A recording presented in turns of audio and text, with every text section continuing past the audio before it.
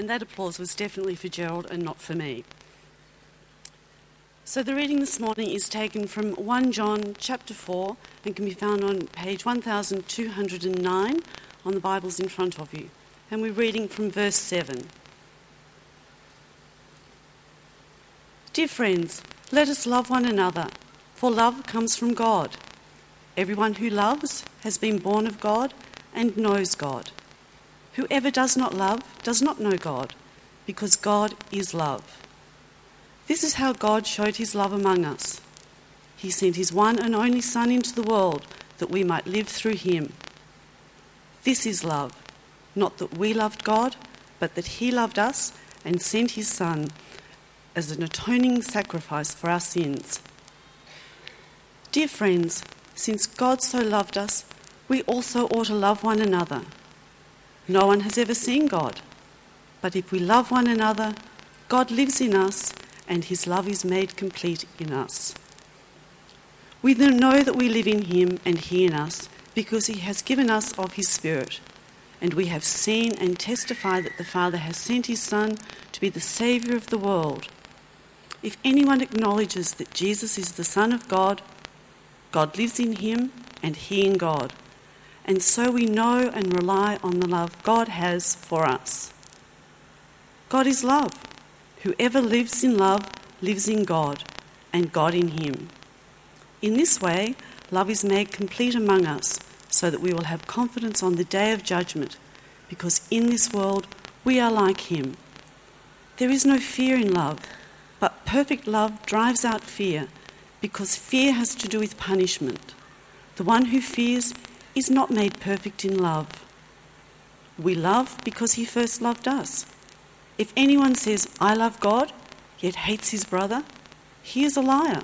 For anyone who does not love his brother, whom he has seen, cannot love God, whom he has not seen. And he has given us this command: whoever loves God must also love his brother.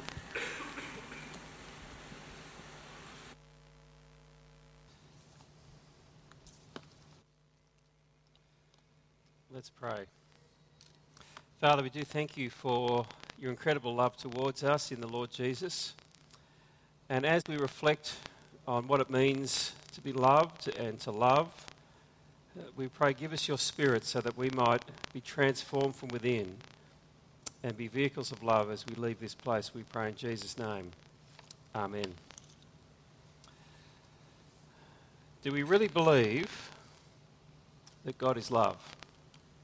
Now, that's the last topic we're going to look at in this What If series. I know it's been a very challenging and helpful series for many people from the comments I've had back.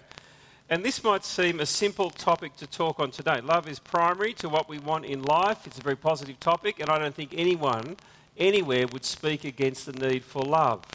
And you just have a think about some of the music that you hear, and I did a bit of research, and I found from the Billboard people who put together lists of top songs. They had, from the last 50 years, the top 50 love songs. And this was the number one song. See if you can remember it. Your every breath that I take. Now, I'm going to start singing soon. Every step I make. Here he comes, Lionel Richie. And I want to share all my love with you. We love it. No one else will do. And Your eyes, they tell me how much you care. Oh, you will always be. my endless love.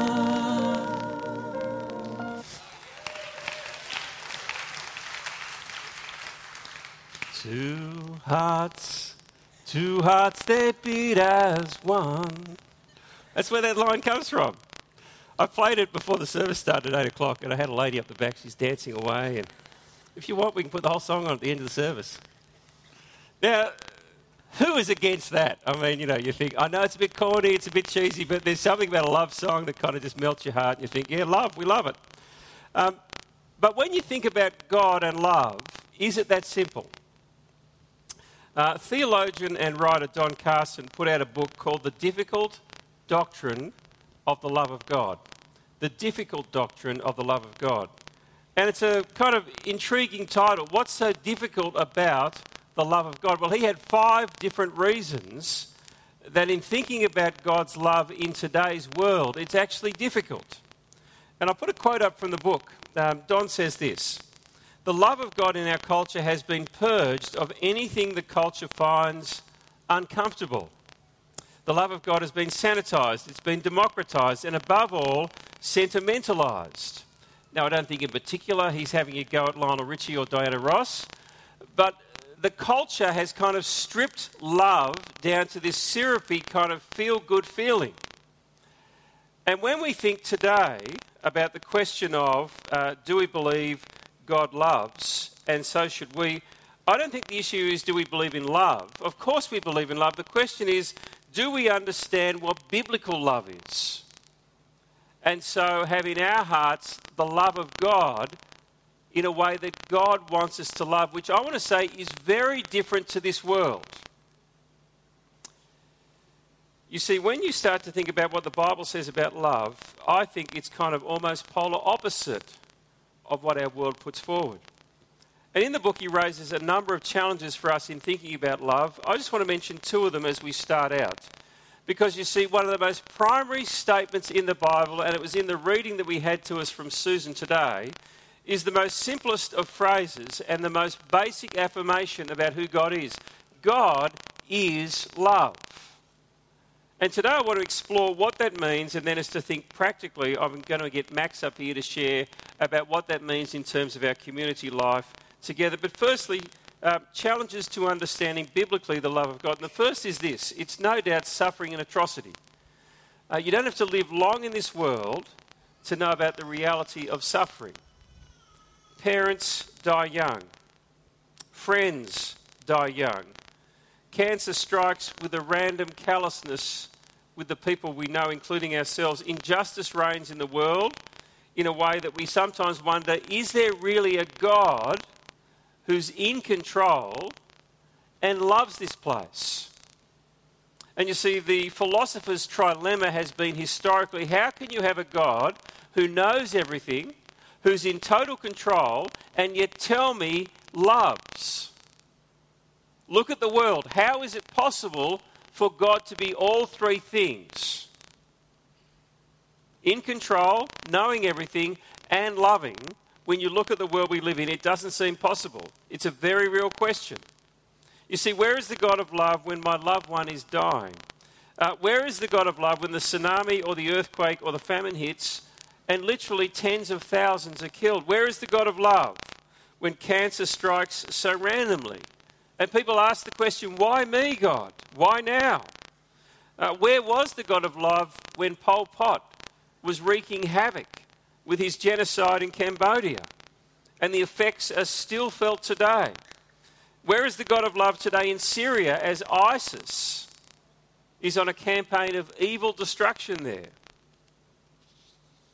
You see, when you consider these realities, you naturally ask the question, actually, is there a God who loves? Because it doesn't seem like it in the world I live in. And then you get the second reality in terms of a challenge to understanding biblical love. And it's our modern culture's understanding of love. It's very different to the Bible's view.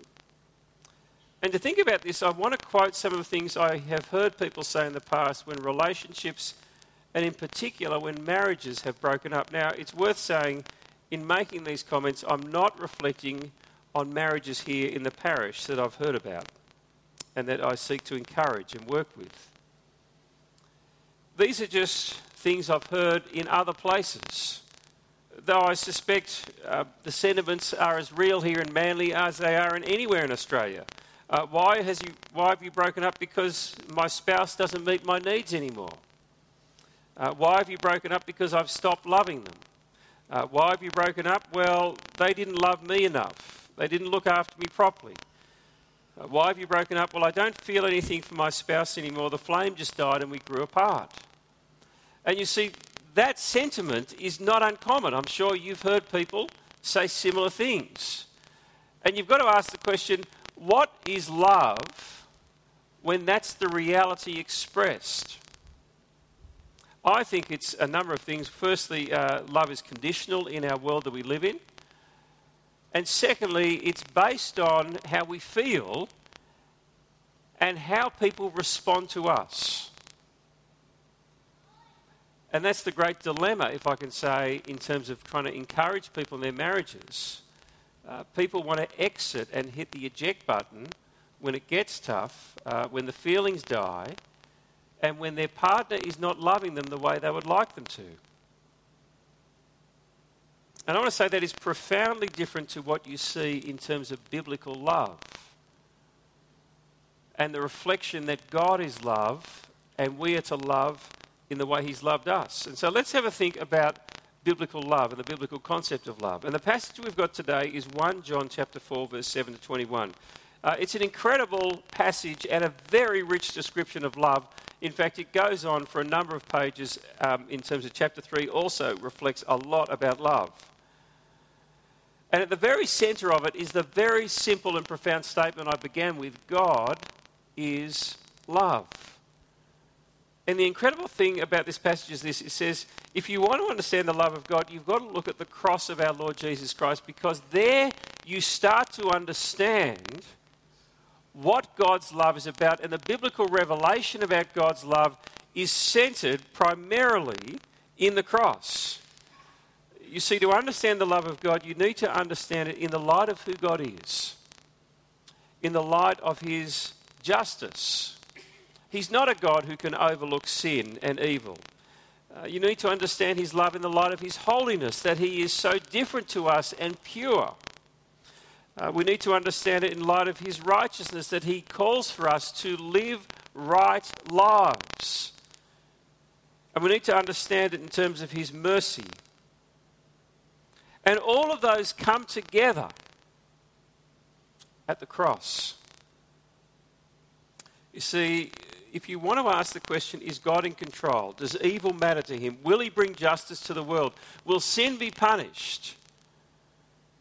Is there a God in this world who will deal with all those things and bring love to bear? Well, the answer is yes, and you see it at the cross. And I've got up on the screen two of the key verses there really at the centre of this passage. And I think at the centre of our understanding about God is love. Have a look, verse 9.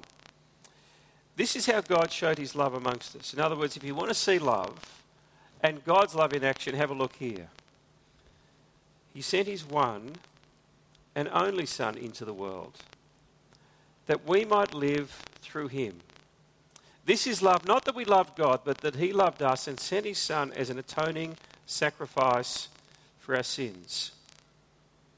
Now, the big idea is this: you see real love when you see Jesus dying on the cross. And there's two words there, atoning sacrifice. In the original language, it's actually just one word. And it's a word, atonement, that literally means to turn someone's anger away. It's to turn wrath away. And you see, the cross is the place where mercy and justice collide together. At the cross, God's expression and desire for justice to be born is actually satisfied. You see, at the cross, every sin of the world was placed there on Jesus' shoulders. At the cross, God's righteous anger was placed on Jesus' shoulders for the sin of the world. Paul says these words: God who made Him who had no sin to be sin for us. It is why Jesus, as He hung on the cross, cried out, my God, why have you forsaken me? And you see, at the cross, justice was made as sin was punished. At the cross, evil was defeated as death was overcome. At the cross, sin was punished. And the incredible thing, and this is His love, He does this so that he can bring mercy to the world and account for evil and account for sin and bring justice. You see, mercy came at the cross. Jesus didn't just die for sin, he died for our sin. He died for your sin. He became sin for us. The Apostle Peter says, the one who was righteous died for the unrighteous in order to bring us to God. And you see, this is love. It is just. It is strong.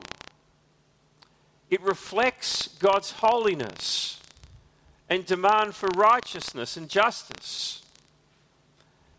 And it's filled with mercy.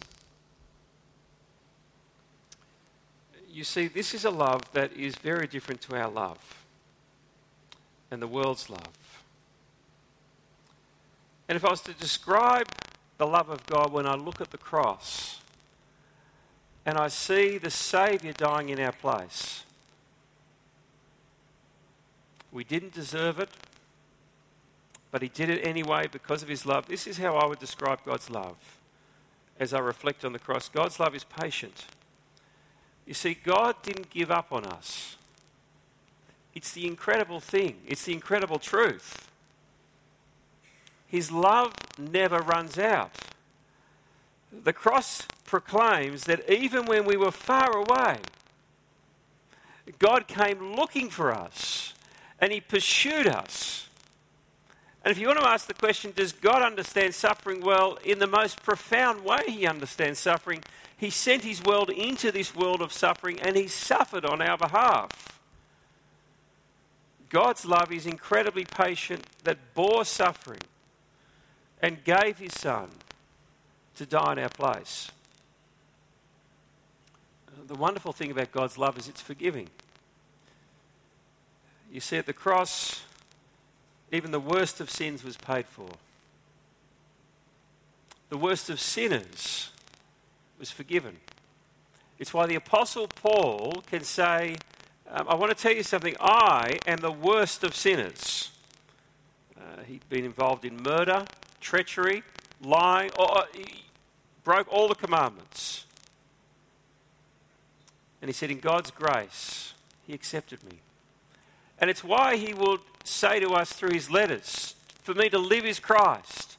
I've been crucified to the world and the world to me. I no longer live, but Christ lives in me.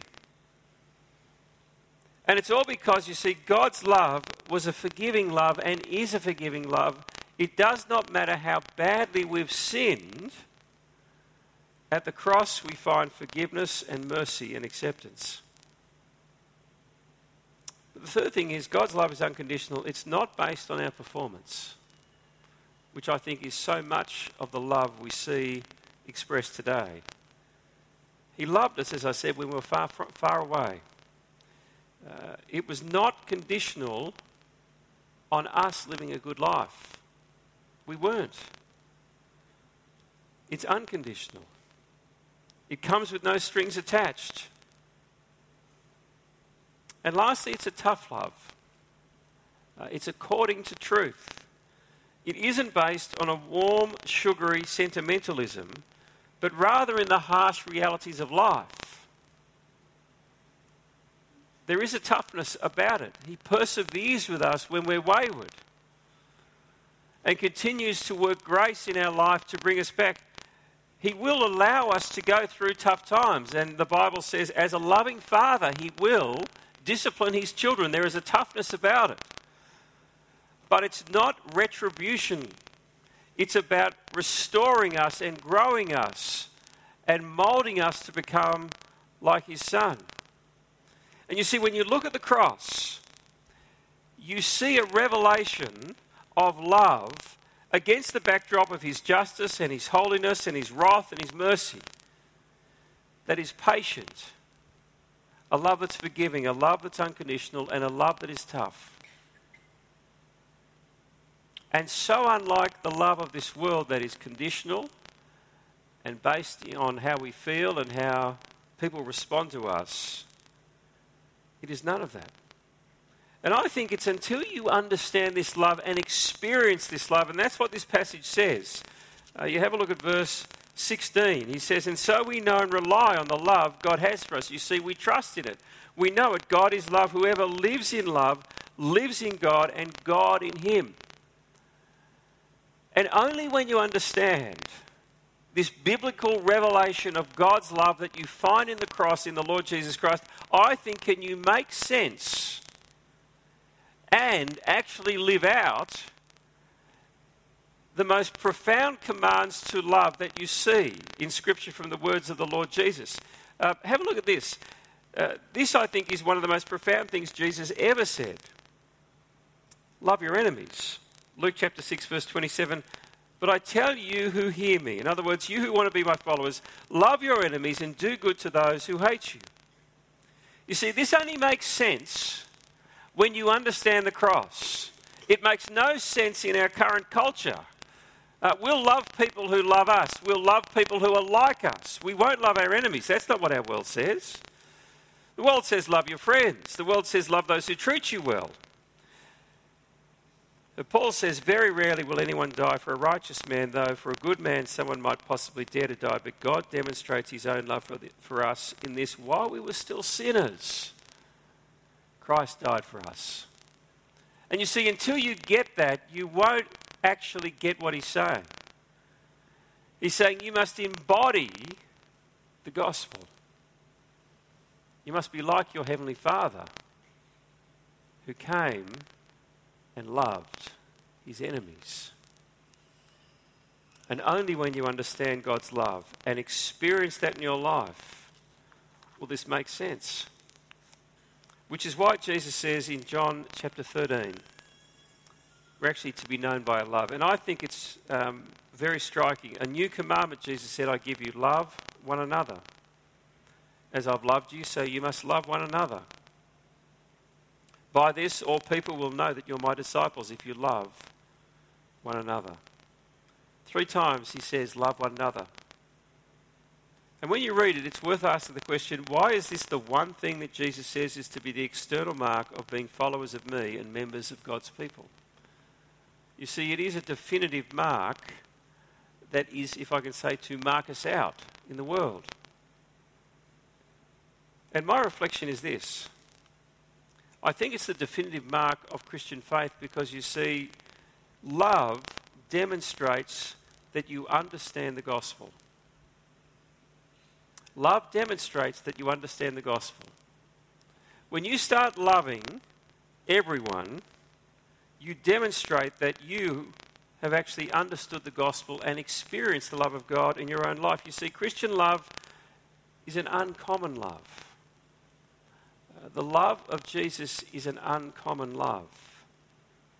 It's not based on how attractive people are. It's not based on what they can do for us. It's not based on whether they're from my tribe or your tribe or another tribe.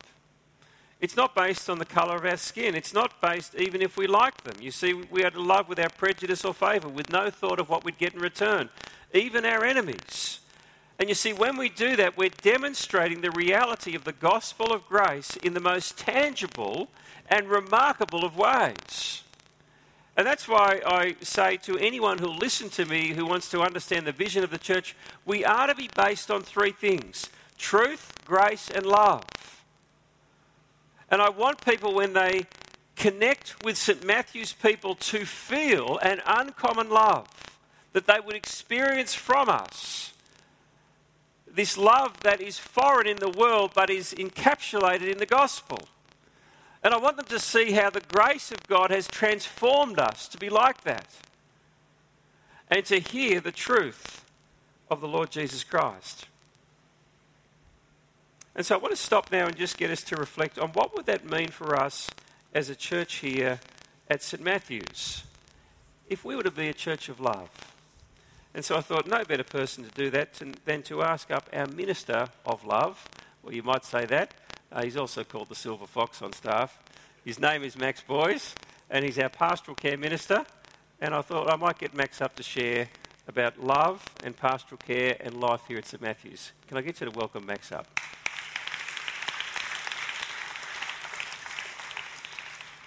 We're both going a bit grey is the reality, Max, anyway.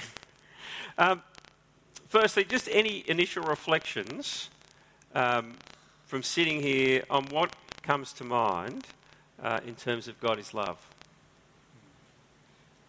I think what you said, Bruce, in many ways says it all. I think that when we can really, in our hearts, know that's God's heart. It's a heart of love, and really come to terms with that in our own being, that things happen from there. I think we could do no better, actually, than all of us to go away today and think carefully about that passage of Scripture and plumb its depths and ask ourselves how true that is for each one of us, and ask ourselves the question, how can I live that out? And pray for each other. There's a prayer of Paul where he says that he wants us, bringing his prayer into the present, to know the length and the breadth and the height and the depth of God's love. Now, I don't think any of us know that. It's immeasurable, and we'll just be doing that for the rest of our lives. But the important thing is that we do pray that for each other, and we plumb its depths. And I think that as we do that, and as we understand, as we hear God's word preached, as we reflect on the prayers that have been prayed, as we rejoice and lift up our hearts when we sing in gratitude to our hearts to God, is the way the Scriptures talk about it. And as we genuinely care for each other, that there is that sense of genuine care, that we really do honour each other, that we really do have respect for each other. What the Scripture says is when all those things are active in a congregation, thinking just on a Sunday at the moment, when those things are active and people come into the congregation, they'll say, God is here. And I understand from one of our members just this morning after 8 o'clock that somebody came to the prayer meeting the other morning and just said, you guys have a conversation there with God and he's real to you. It's not the same for me. And that's the reality, isn't it? I mean, that's the way I came to Christ. I'm sure it's the way many of us have come to Christ, where we've said, I want what you guys have got. And it's as we plumb the depths, as we keep on coming back to the cross, and we sense that ourselves, other people will sense it. And I think we need to come to church with purpose.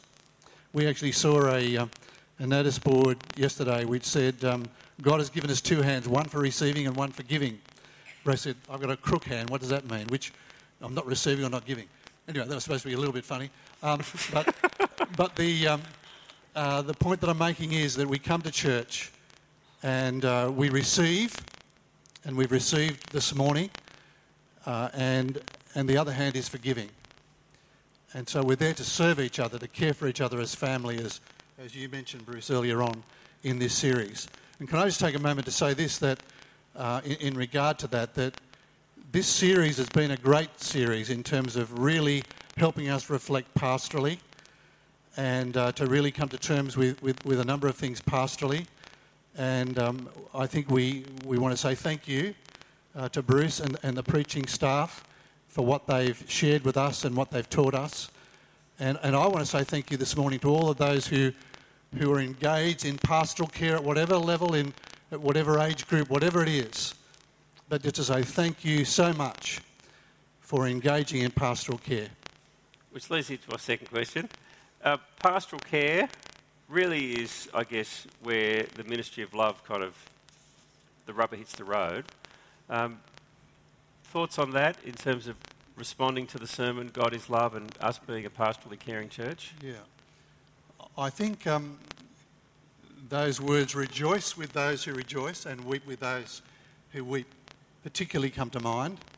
In other words, pastoral care is, as well as caring for those of us who might be going through a rough time, that it's important for us to rejoice with those who have things to rejoice about. And I think we do that here at St Matthew's. We are a rejoicing church, and we are a church that can weep with others when they weep. I think that when we pastorally care for each other, this place ought to be a place of healing, a place where it's possible to have our spirits revived and refreshed and renewed and restored. All of those things are happening as we care for each other pastorally, as we reach out to each other. And one of the great things this morning, I think, is hearing from you, Gerald, is that our pastoral care then can extend beyond that. And here we are sort of rejoicing today, really, in being able to share in what we've heard from you, Gerald, and to say, wow, we're part of that. We're part of that. And that's just wonderful to be able to love in that way, even though we're here and they're there. But what a wonderful thing to see those young feet restored through the ministry here of St Matthew's. I'd want to encourage us to value each other. It's just as valuable to be cared for by one another as it is by a member of staff. It's important that we recognise that that we can have a ministry to each other in both word and deed, and just to really be confident. And I think that's one thing, that if we grow in our confidence in the love of Christ, and grow in our confidence to share that with each other. Okay, now, one question, and I think one of the definitive marks of the gospel is when we were far away from God, he brought us in, and we're to reflect that in being hospitable, which means being a friend to strangers. And there's no doubt St Matthew's has a special place geographically here, and many strangers come in the door, probably more than most churches. How do you see this out working? And I think particularly people can sometimes feel tired because so many people come and with such varied needs. Thoughts? Yeah. Thanks for welcoming us this morning with that song, Bruce. That was really good. But I mean, I think there is a culture, isn't there, here? I think we're all aware, those of us who are regularly here Sunday by Sunday, know there is a culture here of welcoming, and that is great. But I also hear what Bruce has said there, that we recognise that we get tired, and we come to church, and we haven't seen friends for a while, and we reach out to our friends. And I think we need to explore this together and to work out how we continue, because we're on the Corso here. God has a special purpose for St Matthew's being right here on the Corso. We know we have people walking in, and if you've walked in this morning, welcome. From me, welcome. We're glad you're here. And what the Scripture tells us is not to differentiate in our welcoming. We might see a rich person or a poor person, and we're not to differentiate. Whoever we are, we're welcome at St Matthew's. That's the culture we want to have. And I think that we need to work out what that means for each one of us and talk about it, and work out how can we be refreshed so that we can then continue to reach out to each other, to the person who might come in. And I want to suggest that we know there are people among us who have a particular gift of welcoming, and there are those among us who are a bit shy or whatever. But what we can do in our various groups that we tend to gather in, which is absolutely natural, and it's absolutely common that we would have this problem in a church that's growing and multiplying, and it's a good problem to have, but we need to explore it and to work out how we can continue to welcome. But what we can have is permission to introduce somebody new into our group, and that we can then widen our group and broaden our group to include that person or persons or family, whatever it might be. But we need permission from each other. We need to care for each other to that point that this is okay. They're welcome here. It's okay for them to come in, and it's okay for them to come near. And that's the message that we need to be giving for each other to move out of that comfort zone. Okay, last question.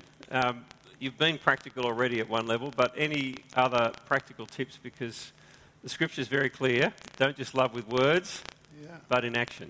Yeah. It's been a great joy for me here at St Matthew's to be able to draw in people where there's been a particular thing happening, where several different skill needs can come together and resolve something for somebody. And just to recognise that, I could sit there or somebody else could sit there and be loving and kind and generous, but when somebody actually hears a practical word of advice from an area where they can be so helpful, that person is enormously relieved in that regard. So I think that if we have skills, we can use them for each other. And of course, particular practical skills are things like gardening and maybe painting a house or building something. And just the other day, someone said to us, because we're about to have an influx of family with us for some time, they said, "Is there anything heavy that you need lifted?" And my immediate reaction was, no, there's not. And then I thought, oh, there is. And it was wonderful then just to have that simple, practical help of love where we were helped in that way. I think that if you remember what Jesus said when that woman poured oil on his head, he said, "She did what she could, and she did it unto me." And if you're here at the anniversary service, while Edward said, if you know that there's a need, get out there and do something about it. And that sense of recognising the possibilities. And if you can't resolve someone's particular situation, then share it with friends, share it with staff, whatever. And maybe we can move out from there. I think that's it. As in, our time's up. Anyway, can I get you to thank Max for coming? Let me just stop and say, I'd like us just to be quiet and pray. We're called to love with an uncommon love. And it does need to be practical, it needs to be real, and it is to be the marker of who we are. Because you see, as we love, in the most tangible and practical way, we're demonstrating the reality of the gospel of grace to those who come. And friends, that's what we're about, is helping people know the great reality of the Lord Jesus Christ who died for them and not just for us, so that they too might live. So let us just pray quietly that God might fill our hearts with his love. And then I'm going to finish by praying through for us that prayer that Max brought to us from Ephesians chapter 3. So let's be quiet for a minute and pray, and then I'll finish with a prayer.